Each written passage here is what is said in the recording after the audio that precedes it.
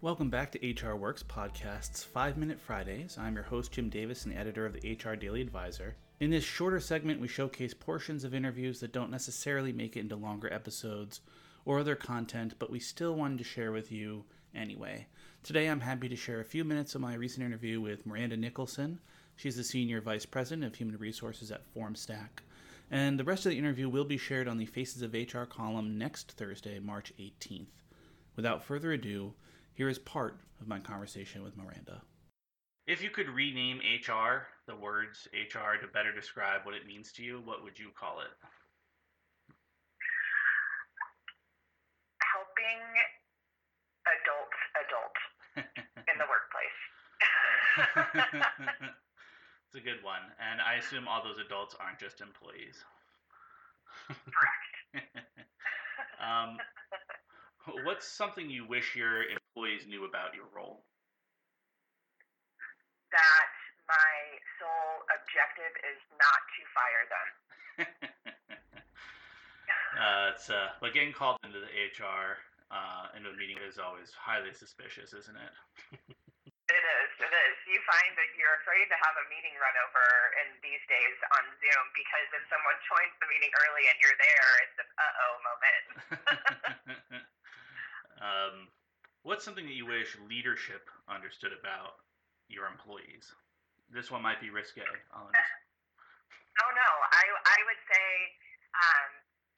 I think sometimes I wish leadership realized that every employee has a good idea at one point. That's a really good one. Hot dogs or hamburgers? Hamburgers. All right, quick follow-up. Is ketchup appropriate on both or not? Yes. I like the way you think. I agree.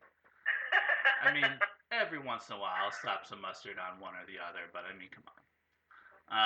There's a big debate at Formstack about if a hot dog is a sandwich, but that would take a lot longer to discuss. I have heard of this debate. You know, it's not like we have a standard sausage on a bun kind of thing, you know, and it is bread with meat in between.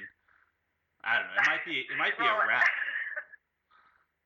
I think it's every argument you can make on one side or the other negates your point, and so that's why it goes on and on and on. It's a good one. I think they might be wraps, but that's just me. Yeah. Because the bread isn't separated; it's one piece of bread.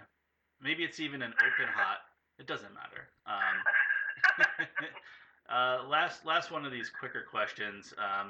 What's your favorite color, and importantly, why? My favorite color is a really dark blue color. I like to describe it as when it's going to rain at night and the color of the sky with the clouds.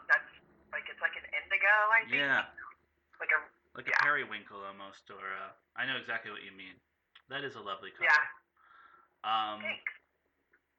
I can never decide. I just go with black. Black's my favorite color. It's not technically a color. We all learned that when we were like 5, but still, it still is.